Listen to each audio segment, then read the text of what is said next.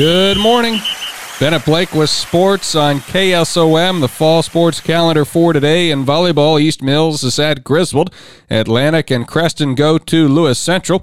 Here's Trojan coach Michelle Blake. Just another conference match for us. We know we need to improve from the way we played against Red Oak and do some things differently. Lewis Central's not going to make a lot of mistakes.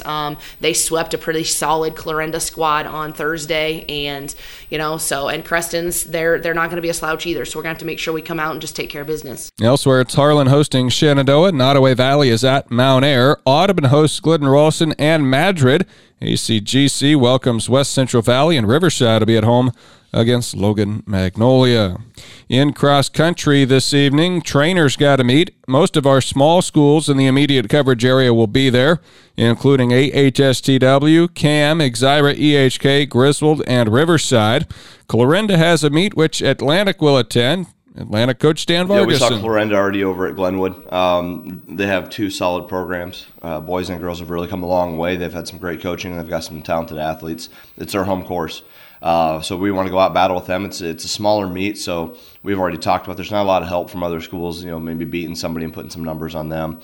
So it's a head-to-head. You got to be pretty good about that. But I know there's some other schools that tend to have some good runners. Nebraska City tends to bring some quality kids. There were some other individual runners that were there last year as well from Nebraska and Missouri as well. Maryville's not there anymore, so I think it's Nebraska City is usually talented, Clarendon us, and again, it's an interesting meet. I think these two guys kind of summarized it. Some of them love it, some of them hate it. Also, Winterset hosting a cross-country meet today. Nottoway Valley will be there.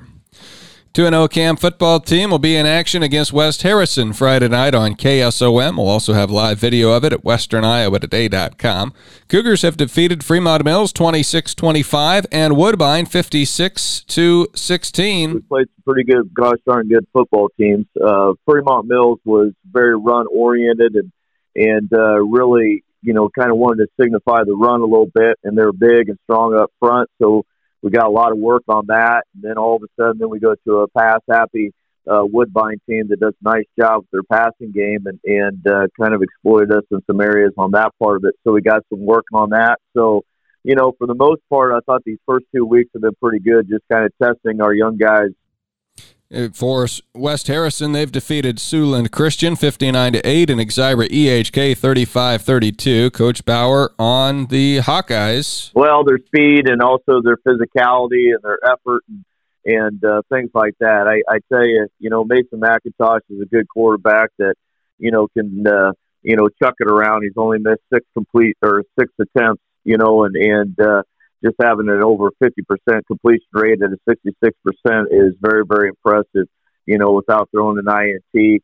Their rushing attack with Walker Rife is pretty good, with him having over 250 yards. But, one of the things that really stands out is their interior guys and Sage Evans. Sage Evans is such a good linebacker and good interior guy that, his motor just keeps on running. And what a fantastic player he is, along with Colson.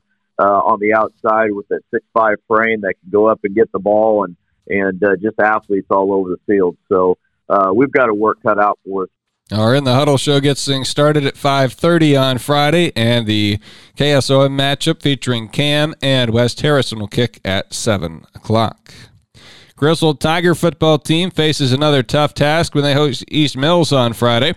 Griswold's 0-2 with losses to Exira, EHK, and Bedford. Coach Chase Wallace says taking care of the football is a top priority. For sure, it all starts with ball control.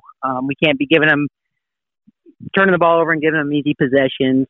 We've kind of struggled with that the first 2 weeks, and the teams have got off to a hot start, and we put ourselves in a big hole right to start.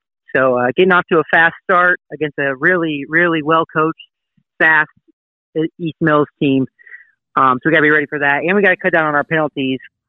Coach Wallace admits they were plagued by several holding calls last week against Bedford, but they did take some steps in the right direction. There was definitely some things that we saw. I thought we ran the ball pretty hard when we had openings. Zane Johnson really had his hands full with that Bedford front line and those linebackers, but he did a pretty good job of at least pushing forward and getting a few yards every carry and even busted out a couple nice runs against them. Coach Wallace points out freshman offensive lineman R.J. DeShong did a good job filling in for injured senior Cash Turner. Cash Turner went down midweek last week with a little bit of a concussion protocol, so we had to have R.J., a freshman, step in, and he did a good job. I mean, he's still learning, and we got to be better across the offensive line, but overall, I was pretty impressed with him, and he really started to find his own towards the end of the game. The team's hoping to develop some depth as they continue. As far as their opponent this week, East Mills is 1-1. They beat Woodbine 55-14 and then lost to Lennox 50-32. They like to throw the ball, and they're very quick and fast. They got a good, strong, fast quarterback and a good, fast running back, and they got some monsters on the outside at receiver that can go up and get the ball, and so we got to be ready for that speed and just not take any plays off. Coach Wallace says moving their feet on the offensive line and firing off the ball will be an emphasis in practice this week, and defensively, pass coverage will be a key area to focus on.